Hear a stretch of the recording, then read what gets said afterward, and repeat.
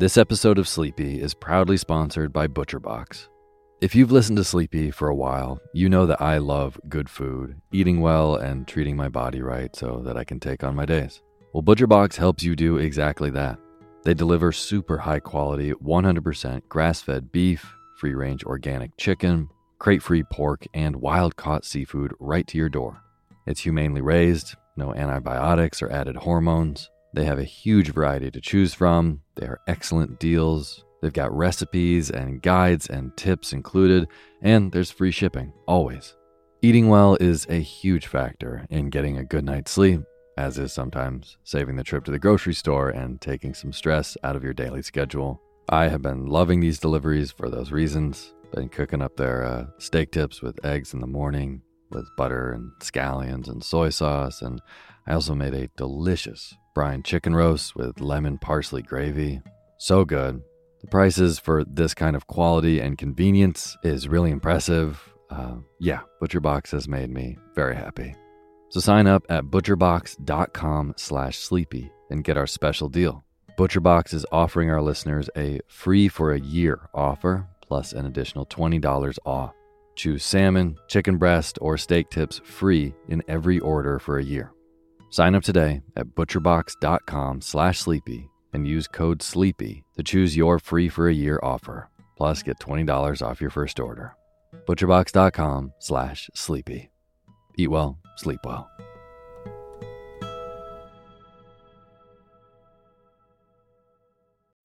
When you need mealtime inspiration, it's worth shopping Kroger, where you'll find over 30,000 mouth-watering choices that excite your inner foodie. And no matter what tasty choice you make, you'll enjoy our everyday low prices, plus extra ways to save, like digital coupons worth over $600 each week. You can also save up to $1 off per gallon at the pump with fuel points. More savings and more inspiring flavors make shopping Kroger worth it every time. Kroger, fresh for everyone. Fuel restrictions apply.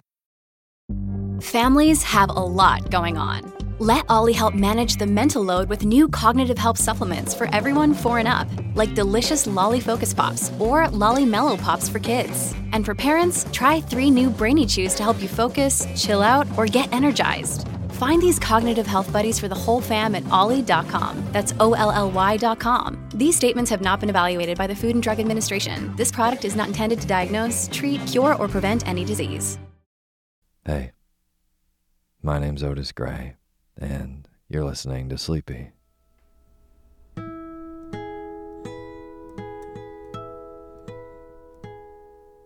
podcast where I read old books to help you get to sleep, and a proud member of the Airwave Podcast Network.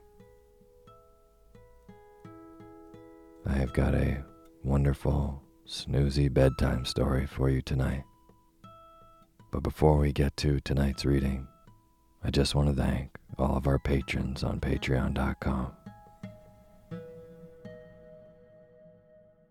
As always, the music that you're listening to is by James Lepkowski, playing this on a little ukulele guitar metal thing that he made. Tonight, a book that I've never read, but flipped through the first couple chapters and figured this might be a good one to go to sleep to. It's As I Lay Dying by William Faulkner. I know the title sounds a little dark, but the second I saw it, I thought, as I lay sleeping. I don't know. It seemed pretty interchangeable. The seasons are changing. Things are getting a little bit gloomier maybe, which I actually like a lot. In this October, we're going to be reading some kind of spookier stories. So maybe this is a good transition into that. Well, now's the time for you to fluff up your pillow just how you like it. Feel yourself melt into your bed. Close your eyes, and let me read to you.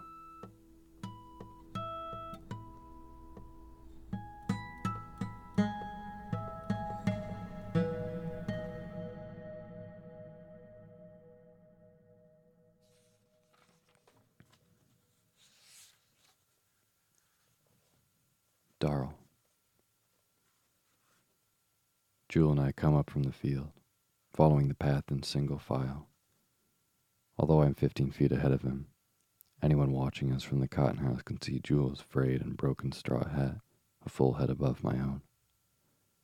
The path runs straight as a plumb line, worn smooth by feet and baked brick hard by July, between the green rows of laid-by cotton to the cotton house in the center of the field, where it turns and circles the cotton house at 4 soft right angles and goes on across the field again, worn so by feet in fading precision. The cotton house is of rough logs, from between which the chinking is long fallen. Square with a broken roof set at a single pitch, it leans in empty and shimmering dilapidation in the sunlight, a single broad window and 2 opposite walls giving onto the approaches of the path. When we reach it, I turn and follow the path which circles the house. Jewel, 15 feet behind me, looking straight ahead, steps in a single stride through the window. Still staring straight ahead, his pale eyes like wood set into his wooden face. He crosses the floor in 4 strides with the rigid gravity of a cigar store Indian, dressed in patch overalls and endued with life from the hips down, and steps in a single stride through the opposite window and into the path again just as I come around the corner. In single file and 5 feet apart, and Jewel now in front, we go on up the path toward the foot of the bluff.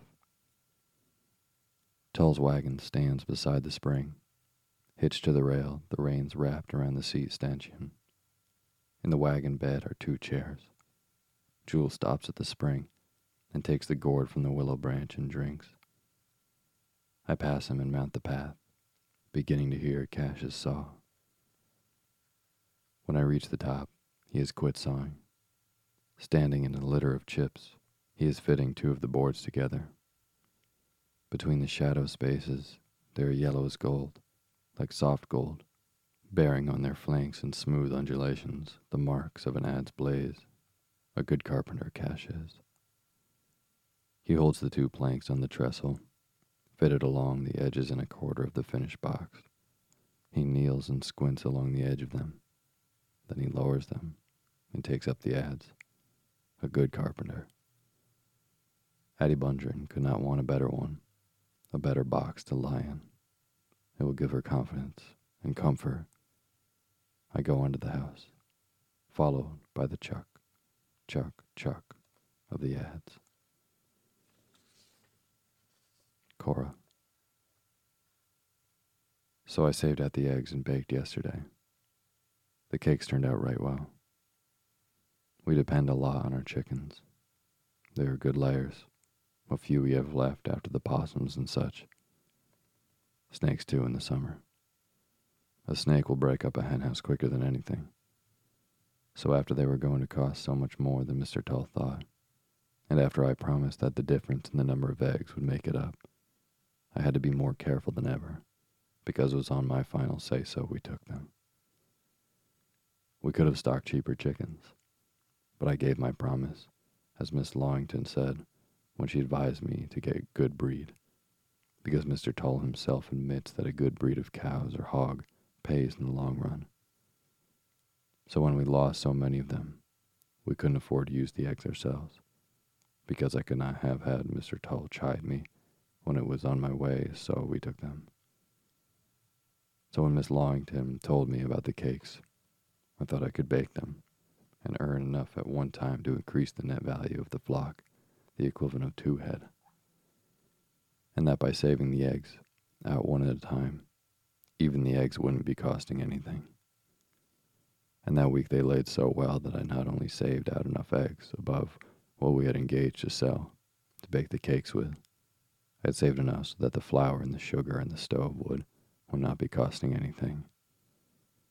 So I baked yesterday, more careful than I ever baked in my life, and the cakes turned out right well.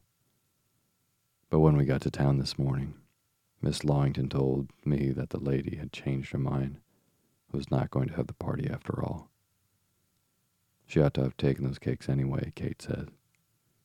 Well, I say, I reckon she never had no use for 'em now. She ought to taken 'em, Kate says, but those rich town ladies can change their minds. Poor folks can't. Riches is nothing in the face of the Lord.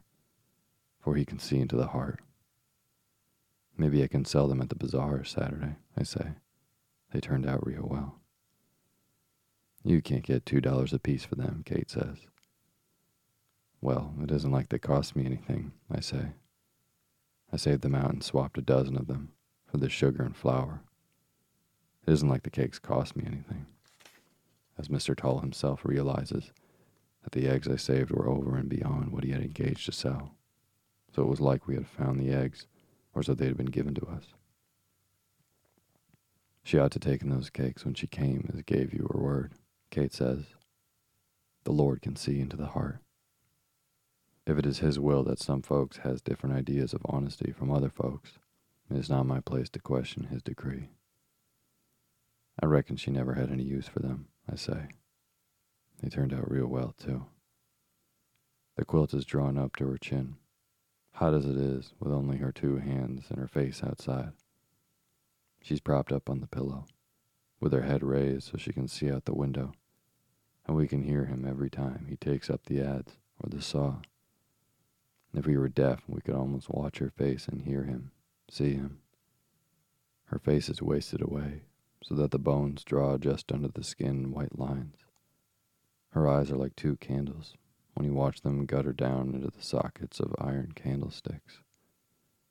But the eternal and the everlasting salvation and grace is not upon her.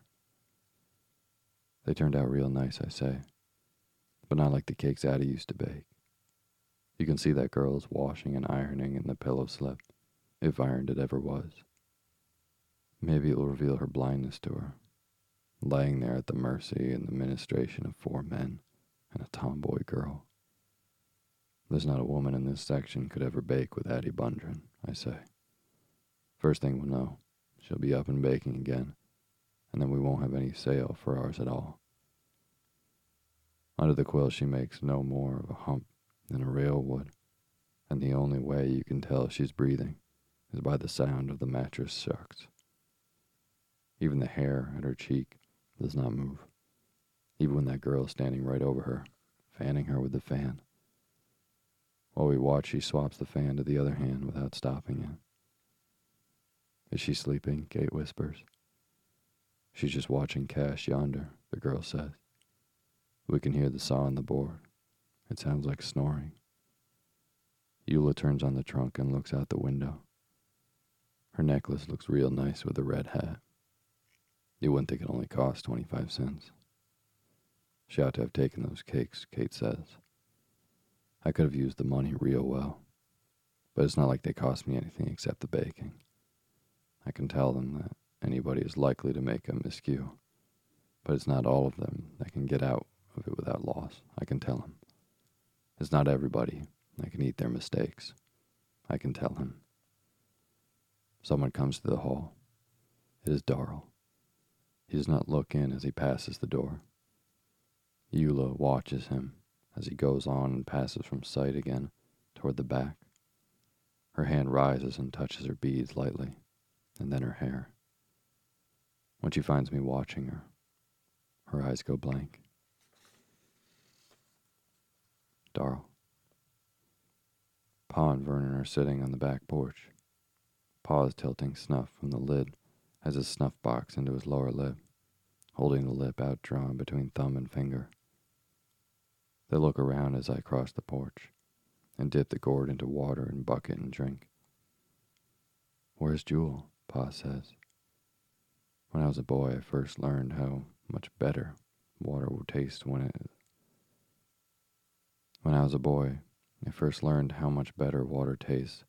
it has set a while in a cedar bucket.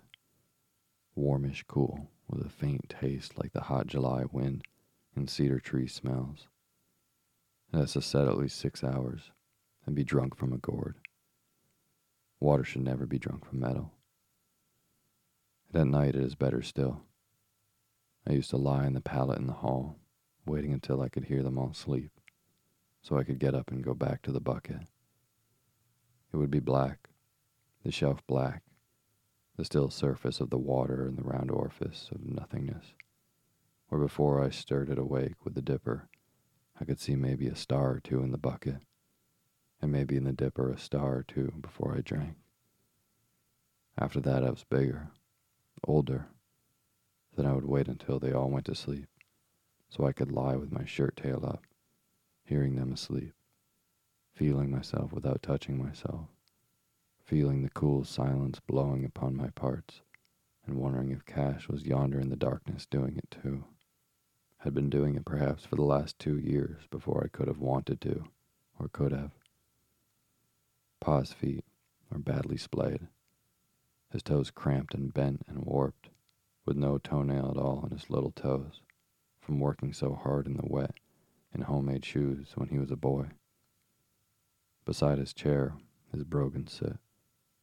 They look as though they've been hacked with a blunt axe out of pig iron. Vernon has been to town. I've never seen him go into town in overalls.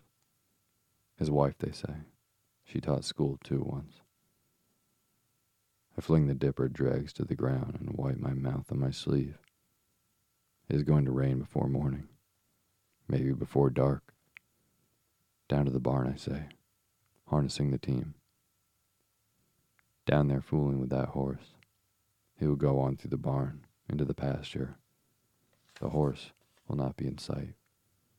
He's up there among the pine seedlings in the cool. Jewel whistles, once and shrill. The horse snorts.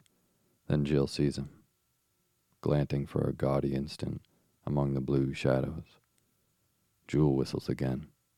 The horse comes dropping down the slope, stiff-legged, his ears cocking and flicking, his mismatched eyes rolling, and fetches up 20 feet away, broadside on, watching Jewel over his shoulder, in an attitude kittenish and alert. "Come here, sir," Jewel says. He moves.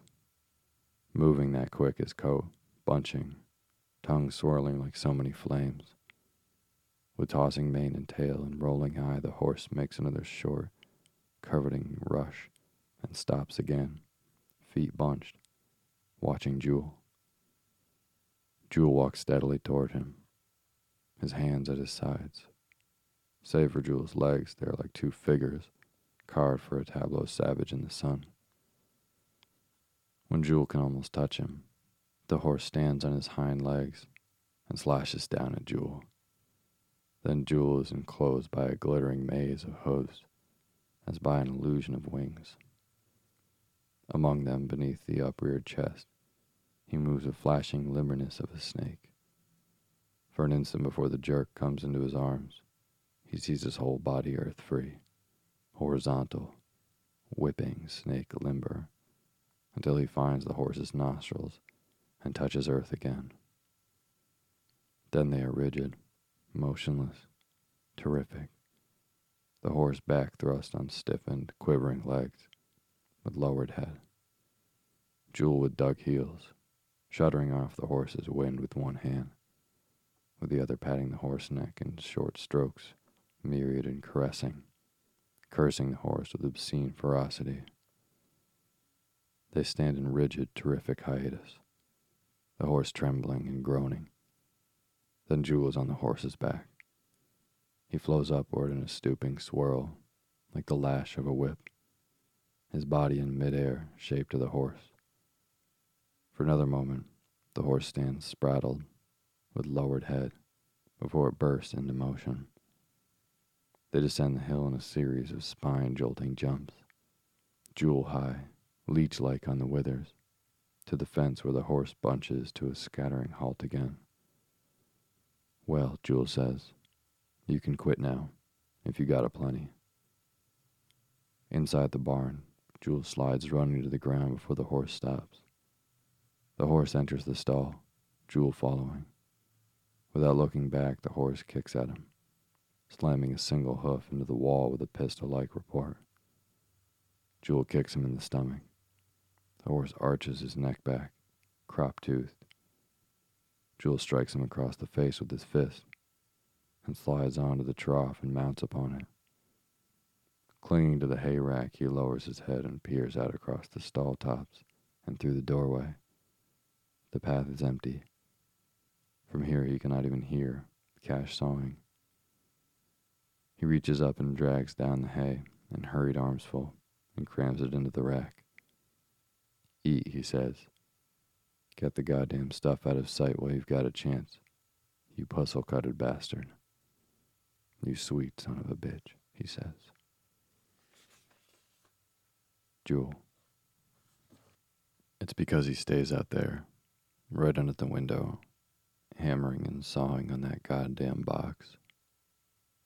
Where she's got to see him. Where every breath she draws is full of his knocking and sawing, where she can see him saying, See what a good one I'm making for you. I told him to go somewhere else. I said, good God, do you want to see her in it? It's like when he was a little boy, and she says if she had some fertilizer, she would try to raise some flowers, and he had taken a bread pan and brought it back from the barn full of dung. And now, them others sitting there like buzzards, waiting, fanning themselves, because I said, if you wouldn't keep on sawing and nailing at it until a man can't sleep, and even her hands laying on the quilt like two of them roots dug up and tried to wash, and you couldn't get them clean. I can see the fan and Dewey Dale's arm. I said if you just let her alone, sawing and knocking, and keeping the air always moving so fast in her face that when you're tired you can't breathe it, and that goddamn ad's going one lick less, one lick less, one lick less, until everybody that passes in the road will have to stop and see it and say what a fine carpenter he is.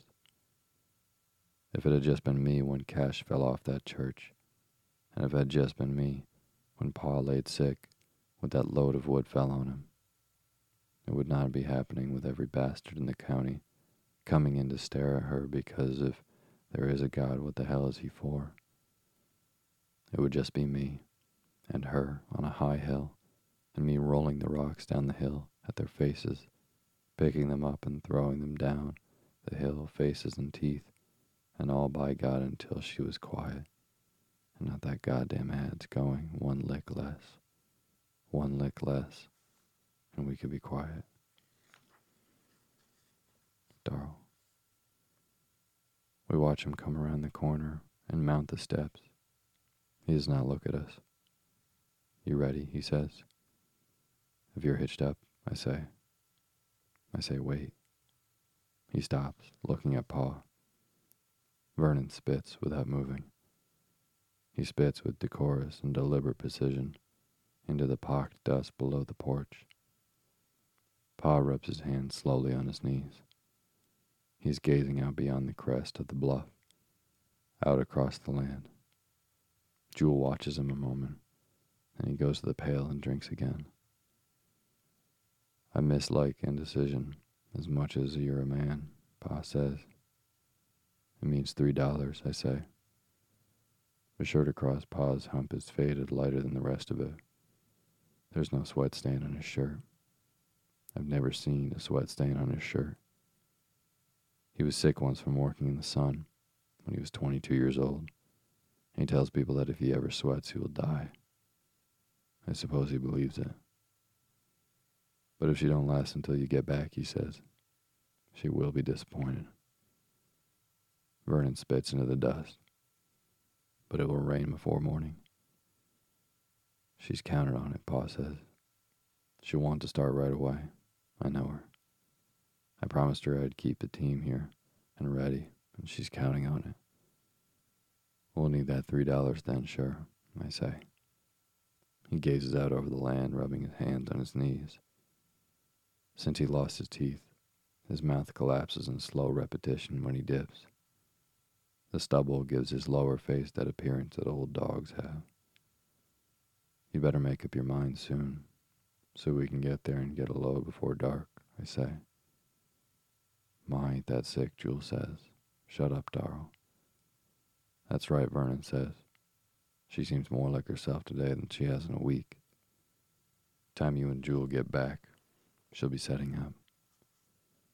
You ought to know, Jewel says. You've been here often enough looking at her. You or your folks. Vernon looks at him. Jewel's eyes look like pale wood in his high-blooded face. He's a head taller than any of the rest of us. Always has. I told him that's why Ma always whipped him and petted him more, because he was peekling around the house more. That's why she named him Jewel, I told them. Shut up, Jewel, Pa says, but as though he's not listening much. He gazes out across the land, rubbing his knees. You could borrow the loan of Vernon's team, and we could catch up with you, I say. She didn't wait for us. Shut your goddamn mouth, Jewel says. She'll want to go in Orne, Pa says. He rubs his knees. Don't hear, man, mislike it more. It's laying there, watching Cash whittle on that dam, Jewel says. He says it harshly, savagely, but he does not say the word. Like a little boy in the dark to flail his courage and suddenly aghast into silence by his own noise. She wanted that like she wants to go in her own wagon, Pa says. She'll rest easier for knowing it's a good one, and private. She was ever a private woman. You know it well. Then let it be private, Jewel says. But how the hell can you expect it to be? He looks at the back of Pa's head, his eyes like his pale wooden eyes. Show, Vernon says. She'll hold on till it's finished. She'll hold on till everything's ready, till her own good time. With the roads like they are now, it won't take you no time to get her to town. It's fixing up to rain, Pa says. I'm a luckless man. I have ever been. He rubs his hand on his knees. It's that darn doctor, liable to come at any time. I couldn't get word to him till so late. If he was to come tomorrow and tell her that the time was nigh, she wouldn't wait. I know her. Wagon or no wagon, she wouldn't wait. Then she'd be upset, and I wouldn't upset her for the living world. With that family burying ground in Jefferson, and them of her blood waiting for her there, she'll be impatient. I promised my word me and the boys would get her there quick, as mules could walk it, so she could rest quiet. He rubs his hand on his knees. No man ever misliked him more. If everybody wasn't burning hell to get her there, Jewel says in that harsh, savage voice, with Cash all day long right near the window, hammering and sawing and that. It was her wish, Pa says. You got no affection nor gentleness for her. You never had. We would be beholden to no man, he says. Me and her. We have never yet been. And she will rest quieter for knowing it, and that it was her blood sawed out the boards and drove the nails. She was ever one to clean up after herself. It means $3, I say.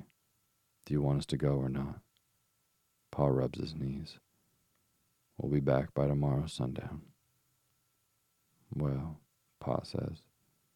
He looks out over the land, awry-haired, mouthing the snuff slowly against his gums. Come on, Jewel says. He goes down the steps. Vernon spits neatly into the dust. By sundown now, Pa says. I would not keep her waiting.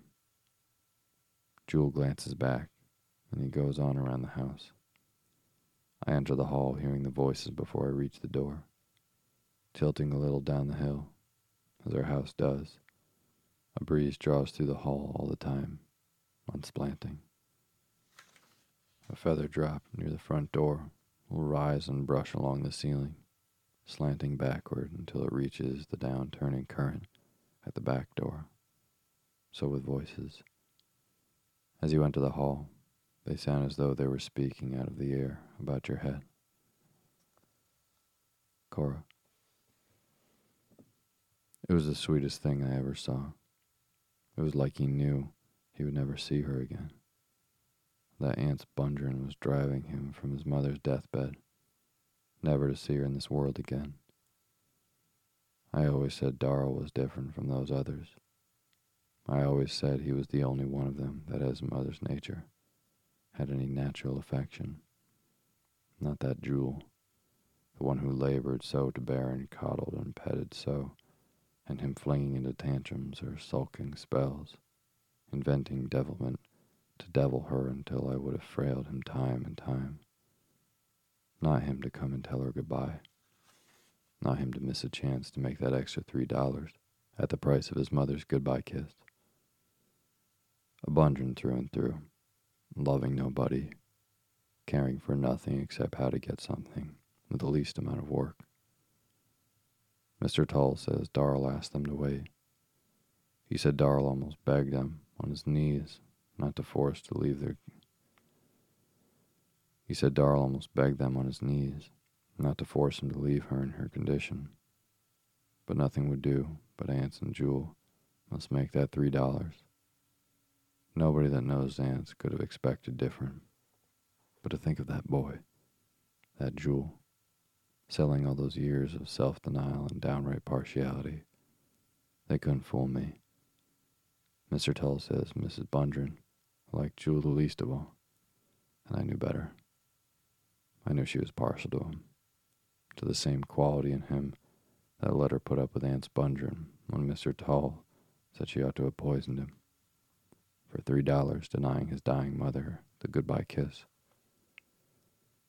Why, for the last 3 weeks, I've been coming over every time I could, coming sometimes when I shouldn't have, neglecting my own family and duties so that somebody would be with her in her last moments, and she would have not had the face of the great unknown with that one familiar face to give her courage. Not that I deserve credit for it. I will expect the same for myself. But thank God it will be the faces of my loved kin, my blood and flesh.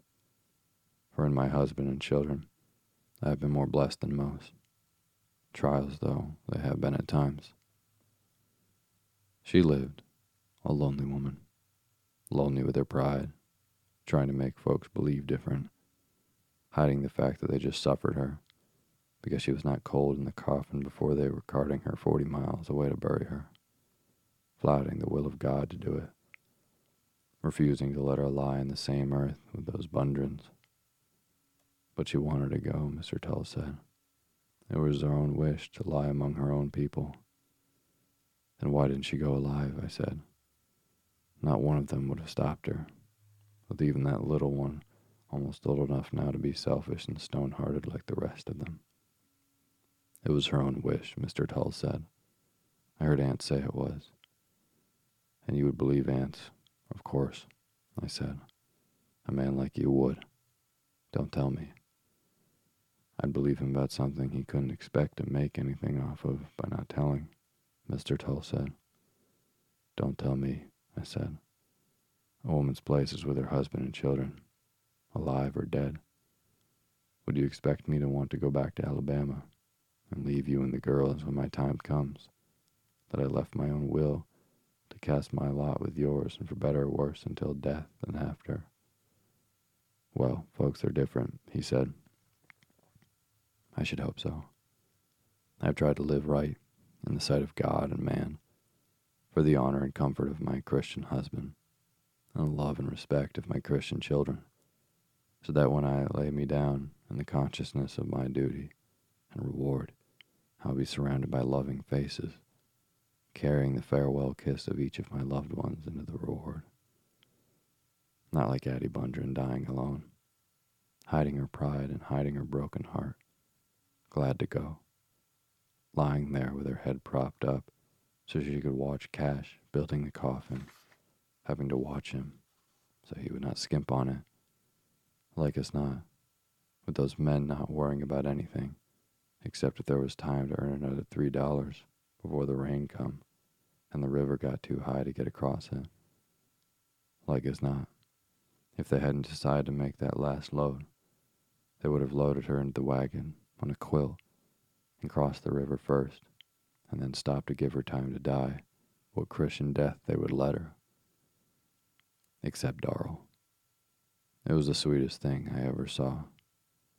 Sometimes I lose faith in human nature for a time.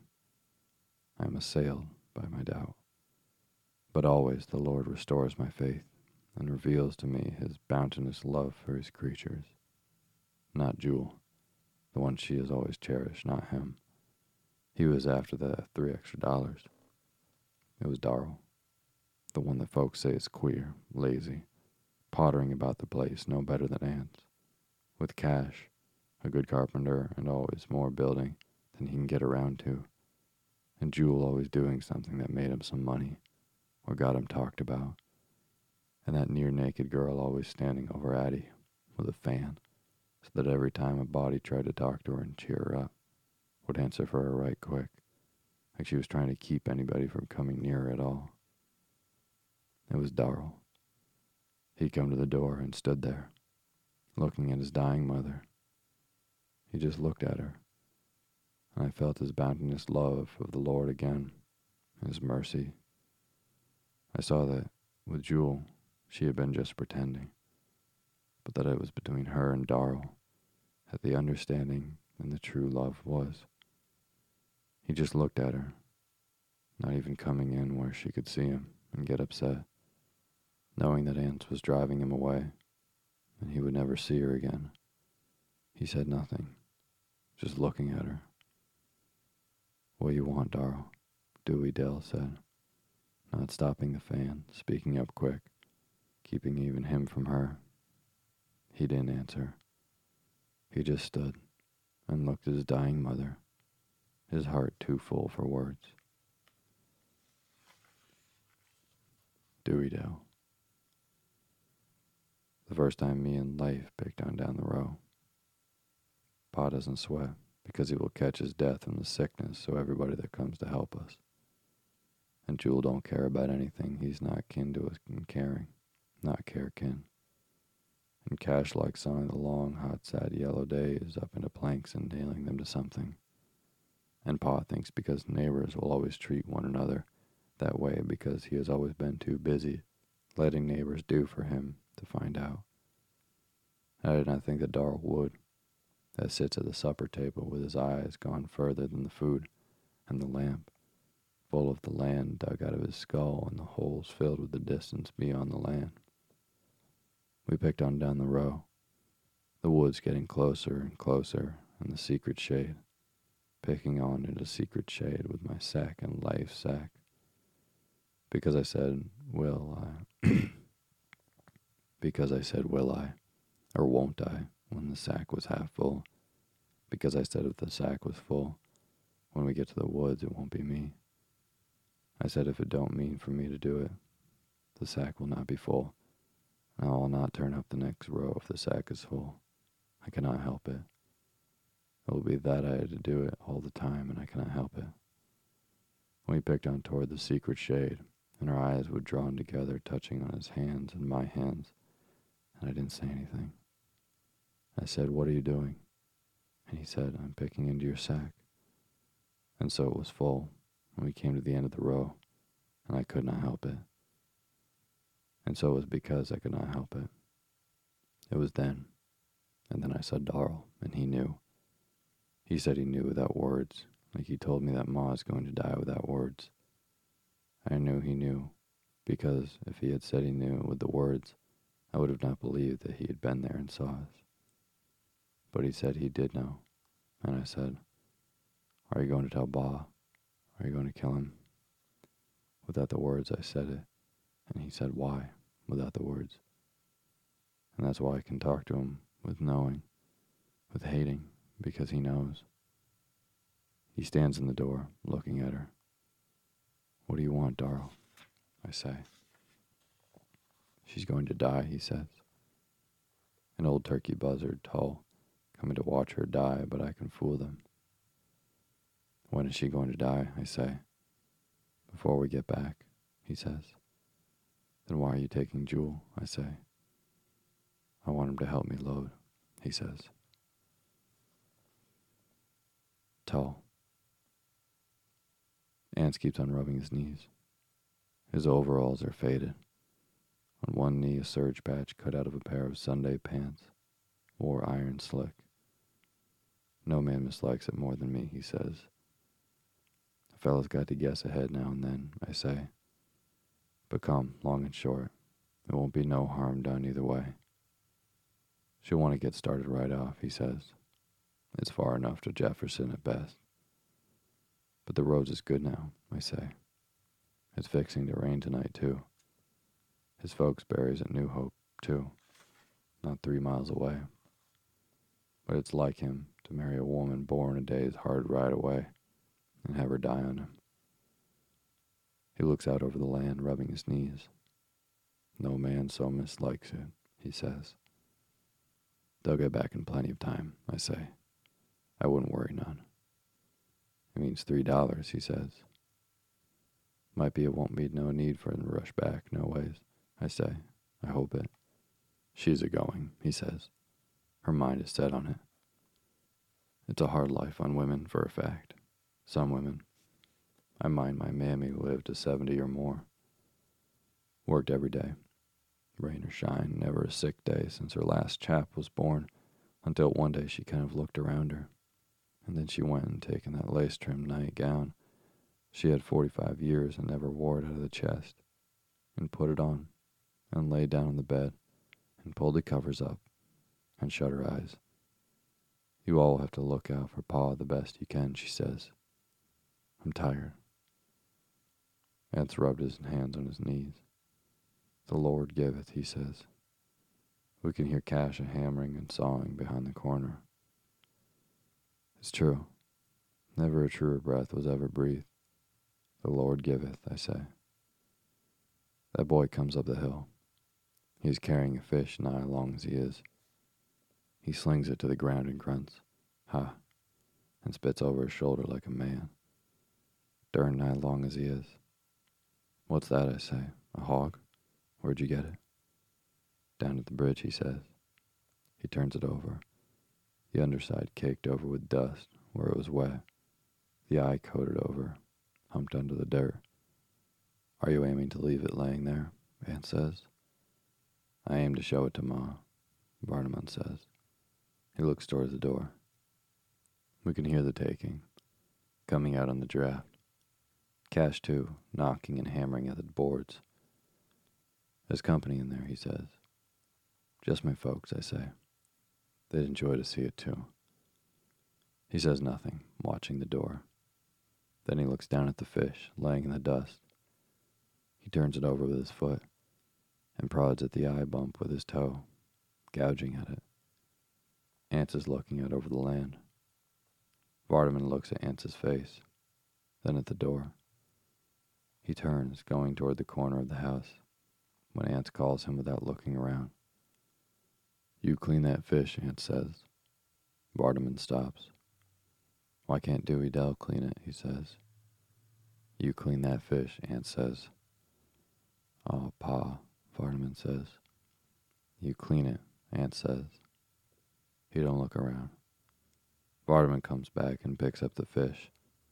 It slides out of his hands, smearing wet dirt onto him, and flops down, dirtying itself again, gat-mouthed, goggle-eyed, hiding in the dust like it was ashamed of being dead, like it was in a hurry to get back hid again. Vardaman cusses it. He cusses it like a grown man, standing astraddle of it. Ants don't look around. Vardaman picks it up again. He goes on around the house, toting it in both arms like a armful of wood, it overlapping him on both ends, head to tail, darn nigh big as he is. Ance's wrists dangle out of his sleeves. I never seen him with his shirt on that looked like it was his in all my life. They all looked like Jewel might have given him his old ones. Not Jewel, though. He's long-armed, even if he is spindling, except for the lack of sweat. You could tell that he ain't been nobody else's but Ance's that way without no mistake. His eyes look like pieces of burnt-out cinder fixed in his face, looking out over the land. When the shadow touches the steps, he says, It's 5 o'clock. Just as I get up, Cora comes to the door and says it's time to get on. Ance reaches for his shoes. Now, Mr. Bundren, Cora says, don't you get up now. He puts his shoes on, stomping into them, like he does everything, like he's hoping all the time he really can't do it, and he can quit trying to. When we go up the hall, we can hear them clumping on the door, like he was iron shoes. He comes toward the door where she is, blinking his eyes, kind of looking ahead of himself, before he sees, like he's hoping to find her setting up, in a chair maybe, or maybe sweeping, and looks into the door in that surprised way like he looks in and finds her still in bed, every time, and Dewey Dell still fanning her with a fan. He stands there, like he don't aim to move again nor nothing else. Well, I reckon we better get on, Cora says. I got to feed the chickens. It's fixing to rain, too. Clouds like that don't lie, and the cotton making every day the Lord sends. That'll be something else for him. Cash is still trimming at the boards. If there's here a thing we can do, Cora says. Ants will let us know, I say. Ants don't look at us. He looks around, blinking, in that surprised way, like he had wore himself down, being surprised, and was even surprised at that. If Cash just works that careful in my barn. I told Ants it likely won't be no need, I say. I hope to it. Her mind is set on it, he says. I reckon she's bound to go. It comes to all of us, Cora says. Let the Lord comfort you. About that corn, I say. I tell him again I will help him out if he gets into a tight, with her sick and all, like most folks around here. I don't help him so much already I can't quit now. I aim to get to it today, he says. Seems like I can't get my mind on nothing. Maybe I shall hold out till you are laid by, I say. If God wills it, he says. Let him comfort you, Cora says. If Cash just works that careful in my barn. He looks up when we pass. Don't reckon I'll get you this week, he says. T'ain't no rush, I say. Whenever you get around to it. We get into the wagon. Cora sets the cake box on her lap. It's fixing to rain, sure. I don't know what it'll do, Cora says. I just don't know. Poor Ants, I said. She kept him at work for 30-odd years. I reckon she is tired. And I reckon she'll be behind him for 30 years more, Kate says. Or if it ain't her, I'll get another one before cotton picking. I reckon Cash and Darrell can get married now, Eula says. That poor boy, Cora says. That poor little tyke. What about Jewel, Kate says. He can too, Eula says. Kate says. I reckon he will. I reckon so. I reckon there's more gals than one around here that don't want to see Jewel tied down. Well, they don't need to worry. Why, Kate, Cora says. The wagon begins to rattle. The poor little tyke, Cora says. It's fixing to rain this night. Yes, sir. Rattling wagon is mighty dry weather for a bird sow. But that'll be cured. It will for a fact. She ought to take them cakes after she said she would, Kate says. Ants. During that road. And it fixing to rain, too. I can stand here and same as see it with second sight, as shutting down behind them like a wall, shutting down betwixt them and my given promise. I do the best I can, much as I can get my mind on anything. But darn them boys. A laying there, right up to my door, where every bad luck that comes and goes is bound to find it. I told Addie it wasn't any luck living on the road when I came by here, and she said, for the world like a woman, get up and move then. But I told her it wasn't no luck in it, because the Lord put the roads for traveling. Why, he laid them down flat on earth. When he aims for something to be always moving, he makes it long ways, like a road or a horse or a wagon. But when he aims for something to stay put, he makes it up and down ways, like a tree or a man. And he so never aims for folks to live on the road, because which gets there first, I says, the road or the house? Did you ever know him to set a road down by a house? I says. No, you never, I says, because it's always men can't rest till they gets the house set, where everybody that passes in the wagon can spit in the doorway, keeping the folks restless and wanting to get up and go somewhere else when he aimed for them to stay put like a tree or a stand of corn. Because if he'd aimed for a man to be always moving and going somewheres else, when he put a man long ways on his belly, like a snake, it stands to reason he would. Putting it where every bad luck prowling can find it, and come straight to my door, charging me taxes on top of it, making me pay for cash, having to get them carpenter notions, when if it hadn't been for no road come there, he wouldn't have got them, falling off of churches and lifting no hand in 6 months, and me and Addie slaving and a slaving, when there's plenty of sawing on this place he could do if he's got to saw. And Darrell, too, taking me out of him, darn them. It ain't that I'm afraid to work. I always just fed me and mine, and kept a roof above us. It's that they would shorthand me just because he tends to his own business, just because he's got his eyes following the land all the time. I says to them, he was all right at first, with his eyes full of land, because the land laid up and down ways then.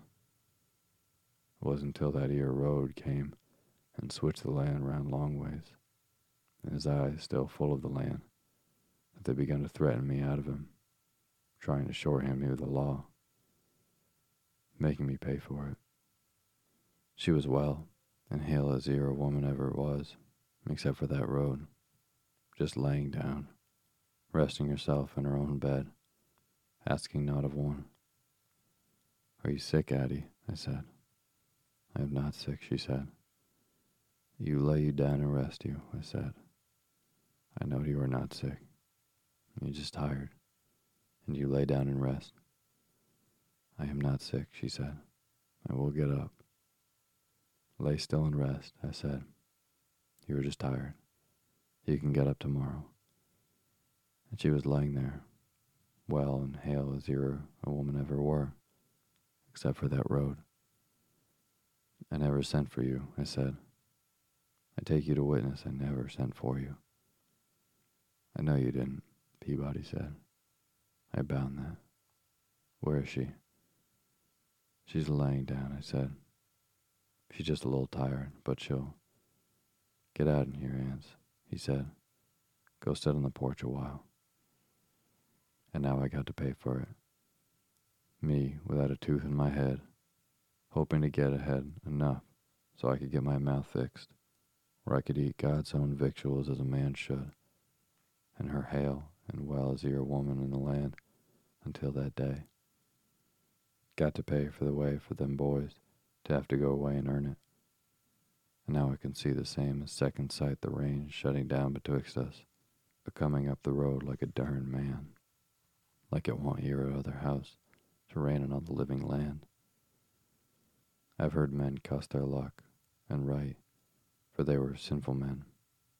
But I do not say it's a curse on me, because I have done no wrong to be cussed by it.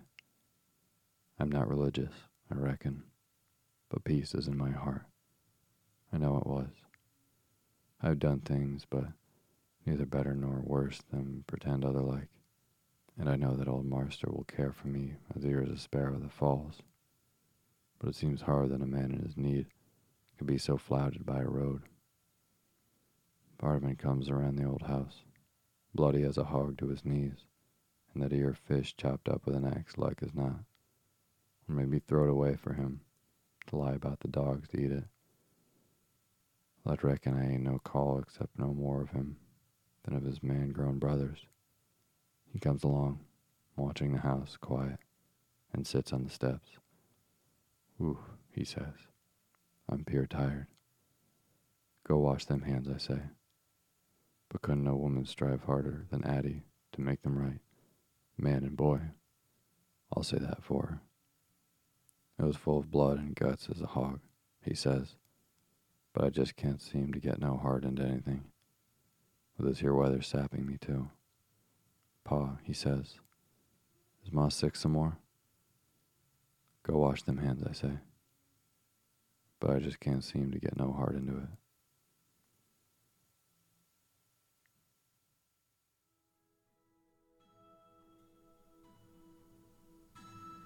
Thank you for listening to Sleepy. Good night.